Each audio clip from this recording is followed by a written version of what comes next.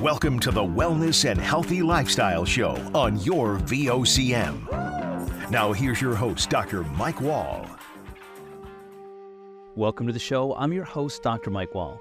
Today we have an episode that promises to be about as thrilling and as enlightening as you can get. We're diving into the world of extreme adventures, unique cultures, and the very human emotion of fear. Have you ever felt like you were living too ordinary of a life or one that was too safe? Well, then today's conversation will open your mind to what's actually possible. My guest today is Mike Corey. He's a biology graduate turned travel host who personifies the saying, adventure may hurt you, but monotony will kill you. From an early age, growing up in Fredericton, New Brunswick, Mike had an insatiable curiosity that sent him chasing after different cultures, creatures, and experiences that would make most people shudder. He has a burning curiosity, and it's catapulted him into YouTube stardom with over 2 million subscribers on his channel, Fearless and Fire. And if that's not enough, Mike has also received 2 Emmy nominations for his television program, Uncharted Adventure, and an Emmy nomination for his riveting podcast, Against the Odds. In today's conversation, we're going to talk about much more than just adventure. We'll dive into the concept of fear, how addressing and embracing it can unlock our potential, transform our lives, and even improve our health. Mike Corey isn't just an adventurer. He's a man on a mission to push people to break free from their comfort zones and bad habits. So fasten your seatbelts. Let's get to our chat with Mike Corey. Hi, Mike. Welcome to the show. It's good to be here, Mike. Maybe you could tell our listeners a little bit about yourself, what you're doing these days. Yeah, so from Fredericton, New Brunswick, Canada. That's the main of basically Canada. That's what I always say to people when they're like, oh, where's New Brunswick? So grew up there, was a curious kid, spent a lot of time in the woods, collecting bugs, picking up snakes, and then did a biology degree at UNB in Fredericton, did a BSc there, so of science and biology.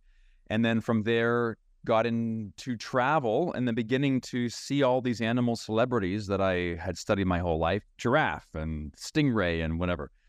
And then from there, got quite a travel bug and graduated from UNB in 2007, and then now I have a TV show in the United States called Uncharted Adventure with 2 Emmy nominations. We're just about to probably, maybe, tentatively start season 3. And then also a YouTube channel with 2 million subscribers, a podcast myself where I tell true survival stories, and a whole bunch of things going on. I know, it's an amazing rabbit hole to go down. Getting ready for this interview, I looked at a lot of your stuff, and that's really what I want to tap into today. But one of the things I think that's really interesting about you was that there was an aspect of fear when it comes to public speaking and being the public eye. And then you've gone from that into the sort of evolution of being into media. How did that occur? Was that like a slow evolution, or was it something that just sort of happened to you?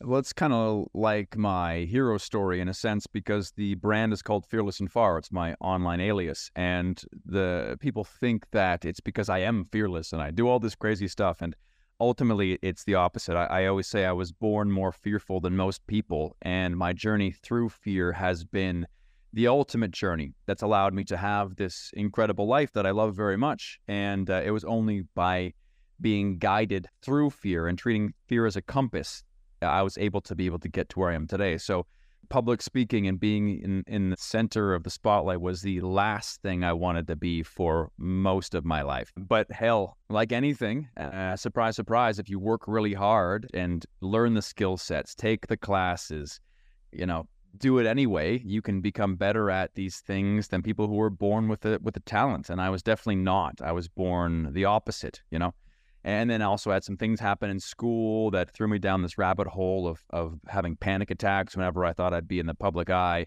And that's pretty much all behind me now. But ultimately with fear, you never really get over it. I think we associate fearlessness as a lack of fear, but it's the opposite. It's the acknowledgement of the fear, realizing it'll always be a companion by your side and not being turned around by it. Using it as a guiding light opposed to a brick wall in your life. And that's what I preach. And the vessel in which I've chosen to do that is adventure travel. That's right. Well, I used to hear the term chronic uneasiness, and sometimes that's good. It keeps you safe, but it also allows you to do things without being completely afraid of the outcome. And I was looking back at some of your stuff and, going way back in the archives, one of your first trips was to Indonesia. And that was kind of a newer experience for you at that time. Can you give us a little bit of a rundown of what you went through when you went on that first trip? Yeah, I left my university career a little bit confused. I knew I loved the Earth, the planet, how it all worked, but felt like I needed to get my hands dirty and didn't feel like a classroom or a lab was the way to do that. So before I made any big decisions, I wanted to go see the world, right? I grew up obsessed with wanting to see coral reefs and the peaks of the Andes and all these different environments and all these different animals. And that was my goal. So the first big trip was a research assistant position in Hoga, which is an island in the Wakatobi island chain off of Sulawesi, Indonesia. That's like the big island in the middle. It looks like a llama, and no one really ever goes there. This is an island that I returned to about 10 years later because they have the Walking Dead practices where they take bodies out of graves a decade after they die and walk them around and have a family reunion with grandpa's bones. Also, when people die there, they become sick, and they keep them in the houses as a dead body. They call it sick for up to 5 years as they save for the funerals. So anyway, the reason why I'm telling you this is there's a long story there, but basically it's the final frontier of travel. And I'm on an island off an island off an island of that. And there was no mirrors, no power. I was there for 2 months, and just it changed how I saw the world. Because what it made me realize is we're born where we're born. It's luck. You can't control that, right? There's lots of things in this world that people can call luck, like your success, but ultimately where you're born determines a lot of whether you're successful or not, let's say globally. So being born in a place, you're given a set of circumstances. You're also given a lens in which to see the world. It's religion. It's how you're brought up. It's school. It's pop culture. All of this makes you see the world a certain way. But for many people, we get blurry. Like we don't quite see where we are. And that's because the lens doesn't quite fit. And I realized on that trip that you can break that lens through travel, and you can pick up different pieces of different views, different attitudes, different practices to then form your new lens in which to see the world. And so when I was younger, I didn't quite see my place in Fredericton, New Brunswick, Canada. But through a decade and a half of travel, I've been able to pick up fragments to create my own lens. Now I see where I am in this world, my use in this world, my place. And it was only through travel and that first big trip, again, with no mirrors, no cell phones even, no running water, no power, that I was finally able to break free of the tendrils, the tentacles of all of the seductive things in our world today to see a clearer picture on what I had to do. Well, I think that's important. I think that's one of the things that you help people with now is overcoming their fears. And I think that quite often it's the fear of the unknown. You said yourself, it could come from a very sheltered place where a lot of things are very different. I just got back from a trip around the world where I was in India and I was in Bhutan and some places that are not frequently traveled. And it can be a little bit alarming when you go to a completely new society. Like you say, you've been traveling for over a decade. How did this process sort of evolve? Did you automatically migrate towards it, or did you sort of become more and more accustomed to accepting what you were seeing and picking up more and more as you went along? I've always been very curious, and I've always liked asking questions. And that's gotten me in a lot of trouble over the years. And I realized something just recently, that one of the first times I still have a vivid memory of this moment, and it was when I was in grade 2, I was very young. But basically, I always loved the things that were misunderstood. Like, for example, I said I was a curious kid. I'd like to go find snakes and salamanders in the forest in Canada, so it's not like they're dangerous. Yeah. And the one thing I remember is people always saying snakes were poisonous and slimy. Neither of which are true. Some could be venomous, and none are really slimy at all. And after holding snakes and learning about snakes, I realized that this was wrong. And so already and also spiders, dangerous, and I was seeing these things and realized there was a mismatch with what I was being told. My family was pretty cool with this stuff. They didn't really dissuade me from picking up creatures and collecting creatures, but like the society did. Mm-hmm. And the kids on the schoolyard did, right? And the neighborhood too. So there was a mismatch of information. Like, what I'm experiencing this, but you're all telling me it's this, but it doesn't. Like, what's happening here? Are we? And so from there, I remember asking one of my teachers, grade 2, grade 1 or something. Mm-hmm. I said, what happens if you eat a snake? And she said, oh, you'll die. Like they're poisonous. And I was like, oh, like, I mean, that makes sense. Like some snakes, yeah, they're venomous. And then fast forward to, as an example, like full circle, like last year I got attacked by a green mamba in Congo. Oh, wow. With some pygmy hunter-gatherers. And it came right out of the river. We were walking through the river. We were hunting, looking for whatever squirrels or mice or whatever we could find. And this 2-meter-long green mamba bum rushes us out of this hole it had in the side of the river.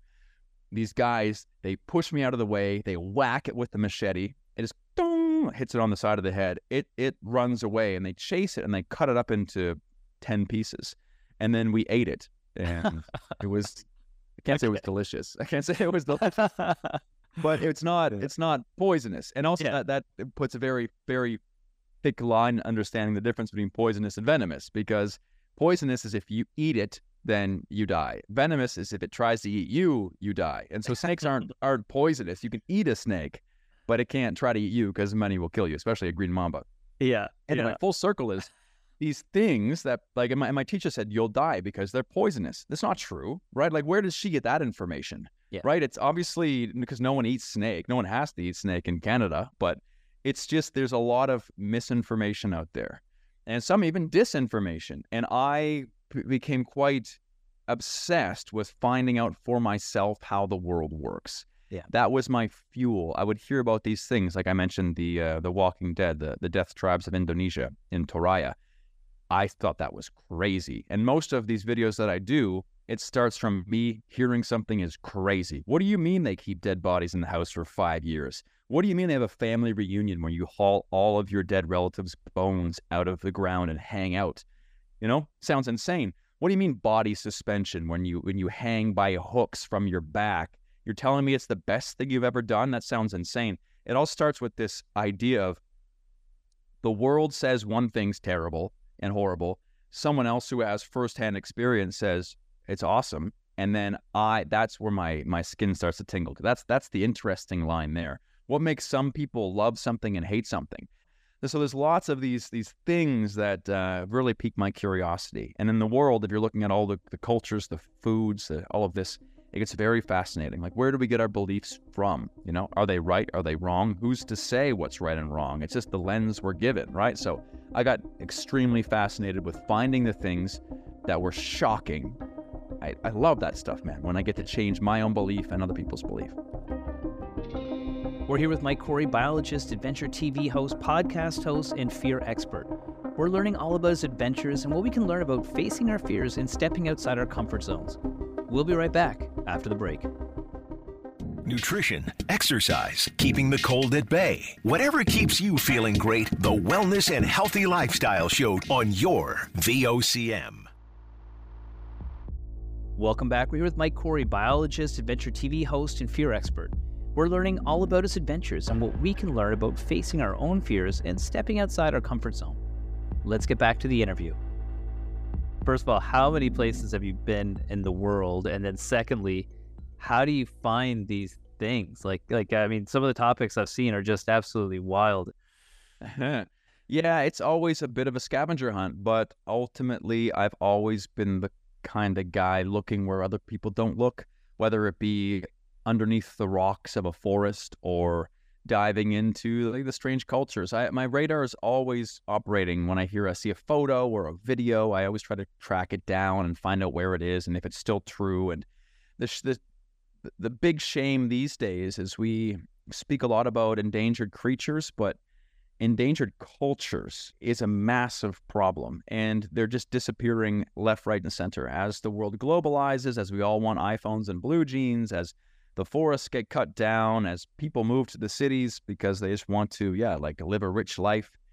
What grandpa does isn't cool, you know? So all these people who have lip piercings or bend their foreheads with stones and all these like strange practices, even like face painting, it's all going away very fast. And you can see something that looks fascinating, but it was a photo from 20 years ago. And 20 years ago, before the age of the internet, might as well be a century, man. Like the world's changing so fast now that we're all connected, and that we can all see how you're supposed to live and be rich and have cars or whatever. So Yeah. But it doesn't matter if you're born in New York or Fredericton or Mogadishu or the rural landscape outside of Tanzania. You see what success means, and then you want that, so you go to the city and you ditch your traditional lifestyle, you know? Mm-hmm. Listen, exact example, not as extreme as some of those for sure, but I was at a Buddhist monastery, and I was sitting there for like an hour and a half, and the most beautiful scene. It was like Nat Geo, sun coming in through the glass, the red robes, the golden altars, and everything. And they were sitting there chanting. We got to sit right with them for like an hour and a half, and it was amazing. One of the most beautiful things I've seen. Got outside, went for a walk around the Zong, and everybody's on their iPhone. And I'm friends with like 4 of them on Facebook. It's like, it was a very strange thing to think that no culture is untouched, even one, you think wouldn't be. And so I guess, when I think about your passport, and I don't know how you can fit it into a passport, you must have to get a thicker one. How many countries have you been to around the world? Yeah, I've been to about 70. But yeah, 70, 75. I find myself going for 3 weeks. For example, I just got back from Ethiopia and Angola, and I spent about a week and a half in each country. And so that's even quite a fast trip for me. Generally, I like to spend 2 to 3 weeks because, again, how do you find the cool stuff? You can't just Google coolest things no one's heard of in Ethiopia. It exists already. How do you find the content that no one's ever made content about? And that is to, perk up your ears when you get to a country, ask questions, look around, find interesting things. And so having some free space is always really important. And that was something I picked up from backpacking. Like, I was a backpacker for 6-7 years before I picked up a camera. So from there, I was able to love travel first, then pick up a camera. The other way around, I think you kind of break yourself to always be obsessed with content. But for me, it was adventure first, connecting the dots, realizing that serendipity is one of the most important parts of travel, and then eventually grabbing a camera. But I have that foundation of like bare bones backpacking that allowed me to be happy when, you're up all night and you don't eat, or you get diarrhea or whatever the challenge is. There's always a bunch. Well, I see you eat some different foods, so I'm sure you've definitely had some gastro over the years. Yeah. When I look at the scale of like what scares people, it goes everything from like being anxious or having trepidation around something to absolute like terror. Okay. What was the scariest thing you've ever encountered in anything you've done? Or is there one thing? I mean, if you were going to look at face value, you would probably say the recent experience about 2 years ago in Turkey. So the story basically is I have this solo camping addiction where I just love pitching a tent in epic places mostly. And castles are the best, especially coming from Canada where there's not really castles around. But over there in Eastern Turkey, in Romania, like in Europe, there's just castles. There's so many castles, some don't even have names, you know what I mean? They're just ruins, and there's too many to take care of. And so I found a really remote one in Turkey called Satan's Castle because they believe a devil lived inside. And it was the most perfect medieval castle with like the murder holes and the towers. And there was a nice spot for a tent. And normally I'd always go with a local guide, and my local guide was unavailable. So I rented a car and decided to do it on my own. Anyway, got there. It was incredible, like walking through, exploring a castle all to yourself, right? It was like being back in ancient times. Set up the tent and made a little torch, like a fire torch. And I was walking around. I had lost my flashlight. I was looking for that. Thought I was going to get some Instagram shots for that kind of stuff. And then I heard gunshots. And these people had come and were shooting at me and screaming at me from across the gorge. Like there was one little narrow pathway. Shooting guns, screaming. They shot 8 times. I ran up the cliff. They came and stormed the castle. I was able to get out, and then I was stuck there, and I had like 1 bar of service, and I called my friend. I'm like, dude, there's people here to get me. Like, oh my God, they're terrorists. They're there to kidnap you and steal your stuff. Are you hidden? I said yes, and I was stuck there, and they're peering through the bushes I'm hiding in with flashlights, with their guns, and I thought I was screwed, man. And then what happened is that I get a message from my contact like half an hour later saying, all right, the police are there. They're going to help you. It's like, oh, thank God. And he's like, yeah, they arrived like half an hour ago. And I was like, that's kind of like when I called. And like, all right, that's all right. Okay, well, I can't see them. I can see the path, but they're not here yet. And then he's like, no, they're there. They just called. They called me. So what happened is the locals saw some random guy with equipment, tripods and drone, and thought I was a treasure hunter. And they called the military police to come catch the treasure hunter. And there was a miscommunication. And they had shot me. They had stormed the castle. They were screaming. It was a full-on assault. And that was scary for sure because I was being hunted. And I had a taste of what it would have been like. Like, I didn't know they were going to kill me. I thought it was probably a misunderstanding, but I had a pretty good taste of what it's like to be hunted with people with guns and all you're doing is running. And that was a very scary feeling, right? I did not see that one. I saw one where you camped in a cave in Turkey, but not that one. Okay, so yes, I definitely did not see that. That could definitely be up there with the most terrifying things somebody could experience. Wow, that's a different one for sure. So you've been to places that people haven't heard of, but what's the place that probably no one's heard of that you've been to that's probably like the most unknown of all the spots? Well, I just got back from Angola, right? That's probably up there. Mauritania was a place that I went a couple of years ago, which is just below Morocco. That's considered to be quite problematic at times. Mauritania is a very rough place where there's zero tourist infrastructure. And the number one thing to do is ride pseudo-illegally on the back of an iron ore train as it goes to and from the mine to the coast. It's like 12 hours or 14 hours laying on magnetic metal powder, trying not to breathe it in as you're being assaulted by the wind, the sun, everything, the heat. That's probably not on TripAdvisor on that one, at least. Okay, so what's something that scared you, didn't think was going to scare you? Like, I think about, like, for example, when I see some of your stuff, some of the foods would get me. Like, I've had some weird foods, but, like, not some of the stuff you've had. What are the things that kind of surprisingly are scary for you? Because I had this childhood phobia of being the center of attention, let's call it. Mm-hmm. I don't think if it's that, or if it's heights, or if it's pick something, confrontation, that if you have that dented into your DNA, then it will always be there. We are pieces of paper, man. And you crease a piece of paper, and if you open it back up, you can't unfold the paper. The mark will always be there, right? And the second you accept that and realize that, hey, a crease in my paper gives it character, just like leather, just like the patina on a penny, like these things that we value the damage because it shows a life well lived, right? Like this, it's a very common thing in this world today that when you wear something more, it can have more value. Humans are exactly the same way. And we get too wrapped up in this idea of getting rid of our fear when ultimately it's just being comfortable that it will appear and try to help you. Because your brain, all it tries to do, your anxiety, whatever you want to call it, is just trying to keep you safe. It has good intentions. It doesn't always know what it's talking about. It will overreact. And you have to flex the muscle. And when it does pop up and say, oh, actually, this is really scary right now, you say, I know, I see you, I got this. Thank you, but I got this. Then you can change your relationship with the feeling of fear or anxiety, or choose your word for it. But ultimately, I will never be rid of that little twinkle in my heart whenever the attention goes on me.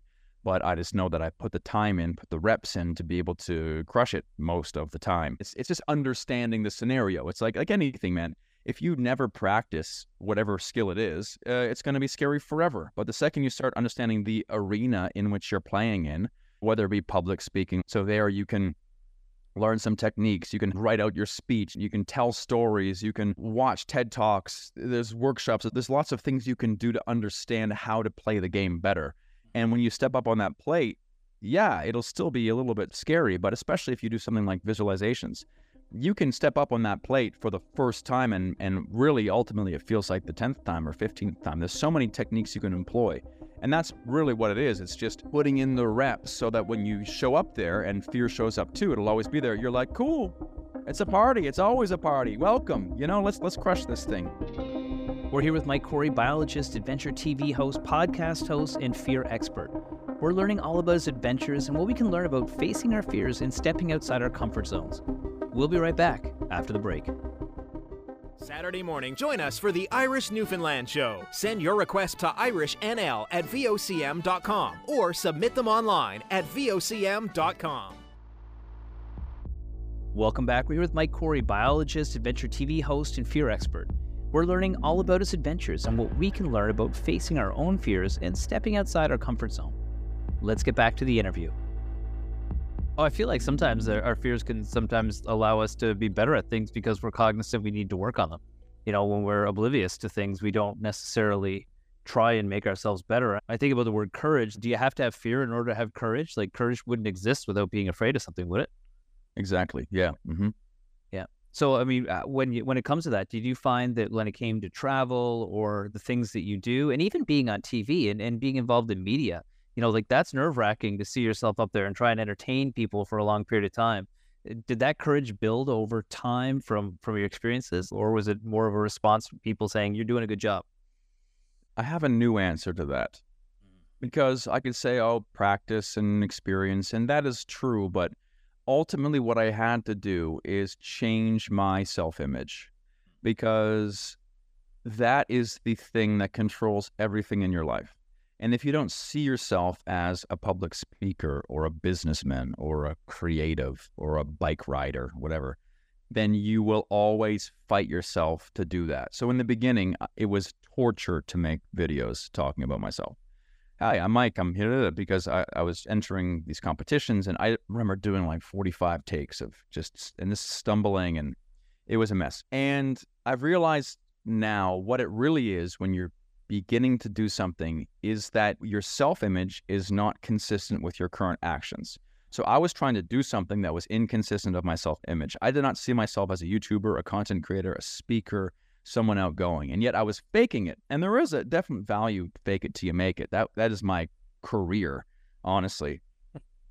However, if I was going to go back and change one thing, I would have spent less time physically practicing and more time mentally visualizing who I wanted to become. Because I think I was stuttering so much, not because I couldn't speak, we can speak. It was more that I was doing an action that just was glitching out my entire self-image. This is not you. You were that shy kid that I made fun of in school for trying to stand out or whatever. Mm-hmm. And now what I've been working on a lot the past couple of years is changing who I see myself as and what I see myself being able to do. And that always changes. And you can do that, again, by visualizing it, by writing it, or just by blunt force, brutally bashing against that wall over and over and over and over for years. And then, your world will stretch bigger and bigger. And I took that approach. But now I've realized there's a much more graceful way to get better at something, and it's to picture yourself being a total winner at it, and then adjusting that reference point of who you are in relation to it. Because if there's going to be an imbalance, there's going to be procrastination, there's going to be stuttering, there's going to be hardship, because you're fighting a very almost physical barrier in your life, because you'll never rise beyond your self-image, Well, you must have people that come to you all the time asking, how do they actually get to where they want to be? What's the advice that you give to people that are being held back by fears that are really paralyzing them from doing things that would make them really happy in life? Because I think that's one of the biggest challenges we have. We're just afraid to take these chances in life. Well, we're never taught how to deal with these feelings. And they're so human. They're as human as breathing, man. We all feel fear. It doesn't matter if it's me or you or Miley Cyrus on stage. If you do something that's on the fringe of your comfort zone, which you have to do in order to grow and become anything, it's going to be a little scary. But depending on what happened in your life, that response, I think what happens is people learn to fear that response. So you feel the fear and you're like, I'm so afraid right now, and it compounds and it's like a burning tire rolling down a road, and you just can't stop it. And so therefore you just get wound up and blow yourself out or something. And like anything, whether it be swimming lessons, learning how to swim and going into a pool, you just have to know how it all works. You have to know the arena. So again, challenging a fear on a grand scheme of things, let's say a very broad spectrum, it's just about understanding how it all works. And often a fear is just, your body's response, your mind's response to protect you from something. Understanding why that exists is very important. And it doesn't matter the scale at which this trauma happens, you still get creased, you know what I mean? But unless you realize what happened and why you are a certain way you are, you think you're some special fear snowflake and something's broken inside of you, and we all try to hide our fears like some secret, when the reality is we all feel fear. Yeah, there's different flavors of it, but ultimately we're all being controlled by fear all of the time, right? And you understand that, and then maybe you understand that fear and excitement are very biologically similar as far as like the hormonal reactions in your body. And it's really just a fixation on the outcome. So fear is more a fixation on a negative outcome, and excitement's more fixated on a positive outcome. But the hormones and the physiologies are very similar, eerily similar actually. And so you can even convince yourself to say, oh, I'm so excited right now when you're terrified. And your body's like, wait, hold on. And it starts to short circuit a little bit too. So there's these little tactics you can put into effect that helps you deal with fear on a wider spectrum. But again, that's by understanding, by learning, right? You have to know these things. And then from there, you can employ tactics to be able to handle it better, right? And that's what I've done as well. So, I mean, there's your specific things, whether it be swimming or heights or whatever. But then there's a broad spectrum understanding about fear that really helps you understand the enemy. And again, if there's no more surprises left up their sleeve, and you know all the secrets, then you can do amazing things, you know? Well, I wonder, when you do your show, is that one of the reasons that you do this? Is it to show people what can be accomplished if you are able to conquer your fears? Is this an opportunity for you to be able to teach people by doing things yourselves and let them follow your example in ways? Of course, I think I am the ultimate example of how fear is a compass. And the thing is, fear is such a private experience. I can talk all day long about how I felt a certain way, but ultimately no one knows. And they just see the final result. They see me, who I have a successful career as a presenter and YouTuber and a lot of things. And they assume that how they feel is different. But again, it's like watching Michael Jordan dunk when you're just starting. Not that I'm the Michael Jordan of travel, not yet, someday soon. Yeah. But ultimately, it's like you don't have an understanding of the work it took to get there, just the final result, and how could he or her have possibly felt this way and gone this far. It's just a very private experience. So when I stepped on that 12-person TV set for the first time a couple of years ago, I felt perfectly at home. And I was a bit nervous about it beforehand, but I think because I had spent so much time and I knew what I wanted to speak about, and I knew I loved the world and this was a bigger platform to share, and that I had envisioned myself being in that scenario a lot, and that's what I wanted to do, and I was using the power of visualization, then I stepped there and it's like I had been there already for years, And so that was a very powerful moment for me to see it all come full circle, because I really do practice what I preach. Anything that is terrifying, that I know isn't going to kill me, that isn't recklessly dangerous, I do. Like skydiving, body suspension, free diving is actually pretty terrifying too sometimes. There's lots. I've put myself through the paces, man. And with that, I have confidence that I can help people. And so with that, you have a purpose bigger than yourself, and then trying to just be cool on the internet, then you get a bit impervious to some of the bullshit, right?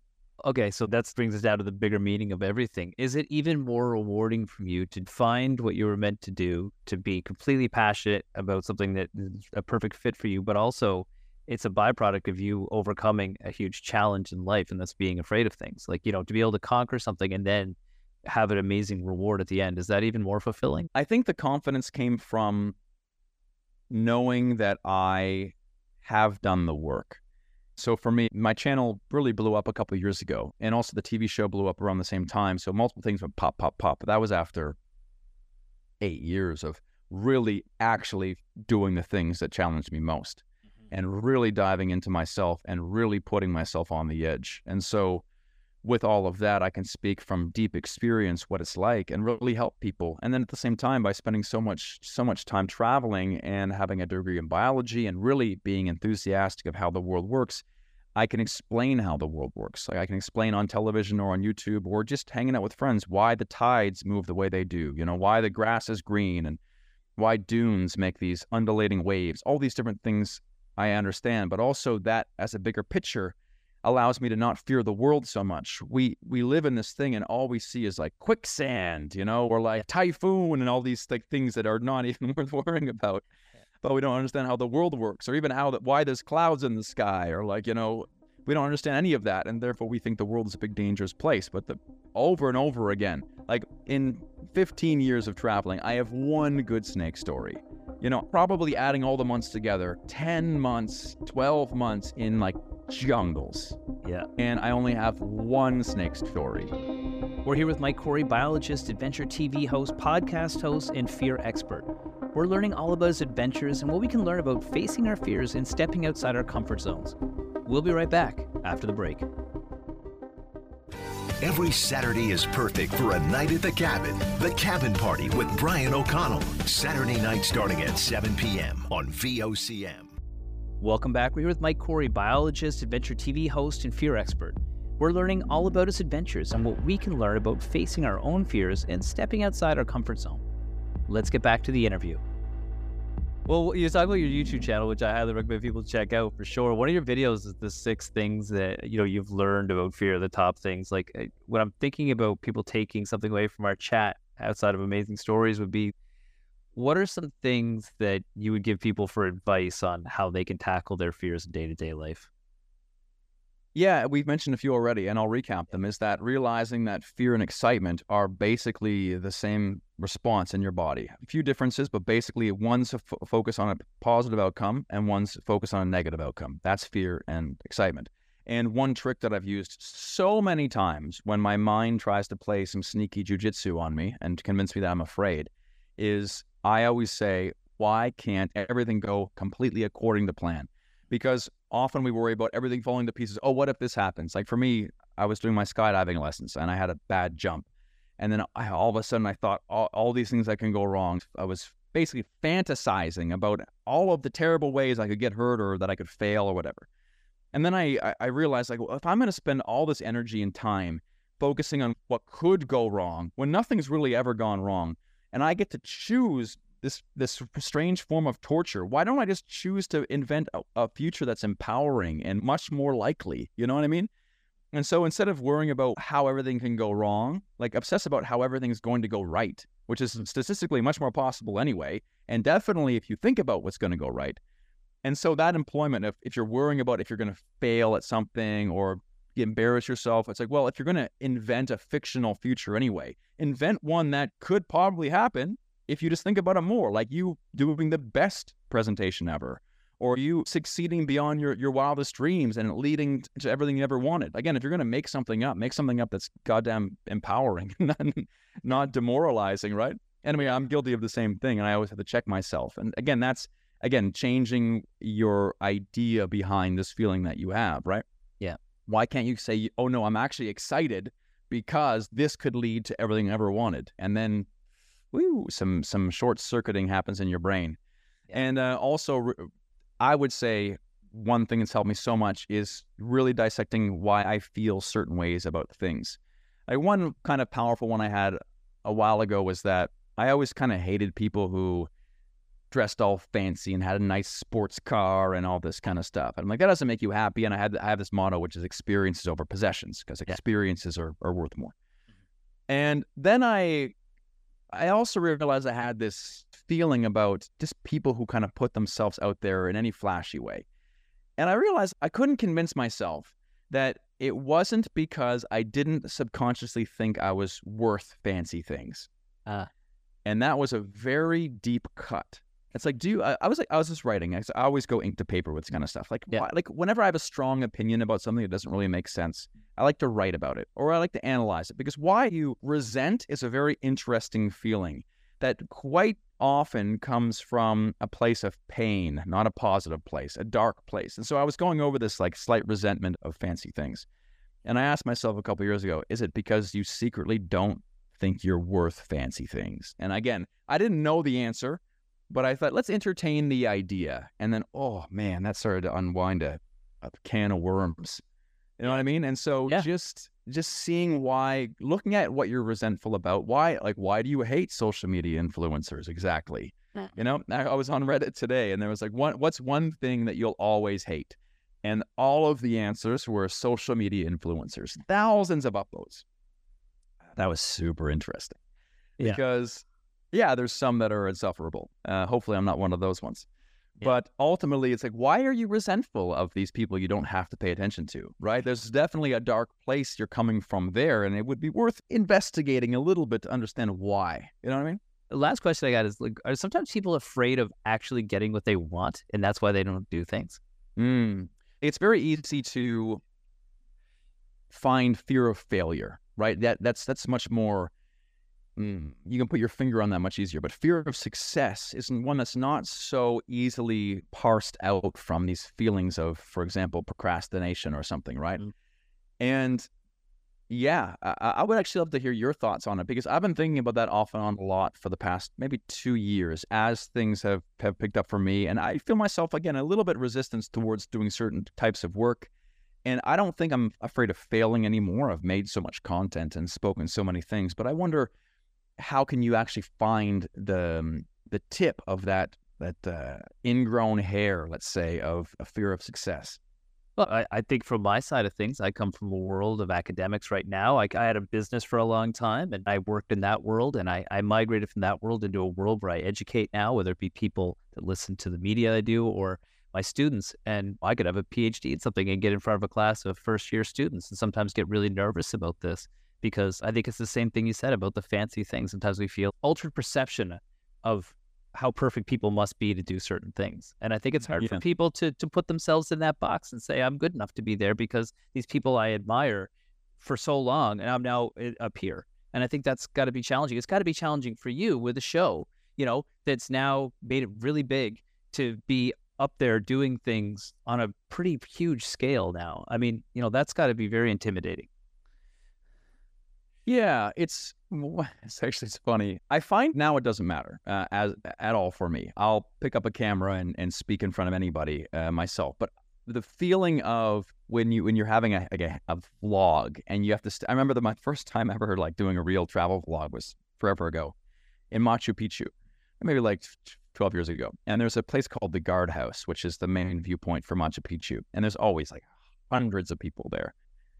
And I was there for a travel competition. So how I started is I was entering these travel competitions, make a video about yourself and we'll send you places. And so I got accepted into the semifinals. And so they sent the semifinalists to different spots in the world to make videos that they were going to then hire someone for.